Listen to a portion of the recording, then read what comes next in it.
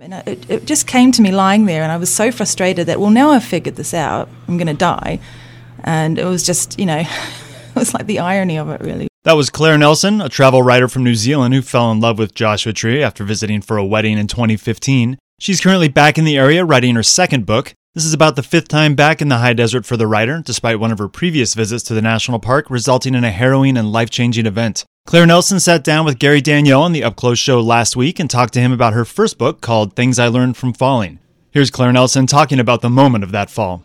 About 2 miles in to a 7-mile hike, and I came to this big boulder stack, and I had, there's always boulder stacks on the trail. It wasn't anything new.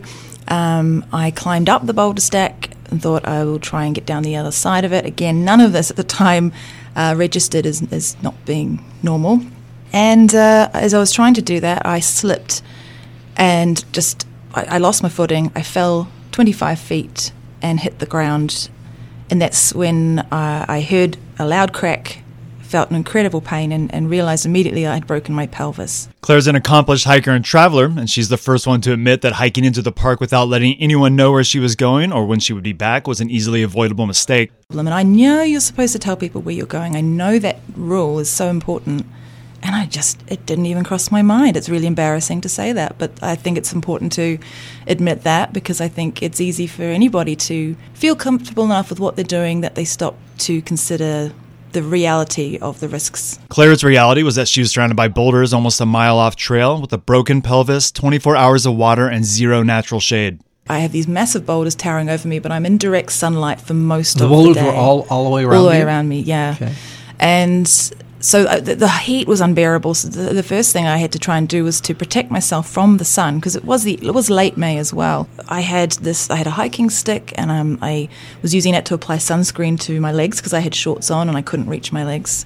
And then I was trying to cover myself up with whatever I had. It really became a battle with the heat. When it started to get dark, there was almost a sense of relief of, oh, the sun's finally getting off me. But then when that cold hits, I just like counting down the hours until the sun came back. So it was there was never a pleasant point in time when I felt comfortable. Claire ended up spending 4 days and 3 nights alone in those boulders, where she had a lot of time to reflect on herself and her situation. It really made me take stock. I know it's such a cliche, but these cliches are there for a reason. I was beginning to realize that all of the things in my life that were holding me back were things that I'd completely invented.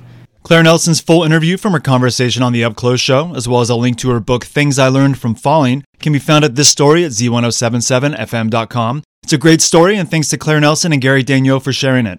And that's your local news. You can hear local news 7 times a day, 7 days a week at 7, 8, 9, noon, 4, 5, and 6. More Morongo Basin residents get their local news from Z107.7 than any other source. Reporting for the Morongo Basin News Leader, the award-winning Z107.7, this is Robert Hayden.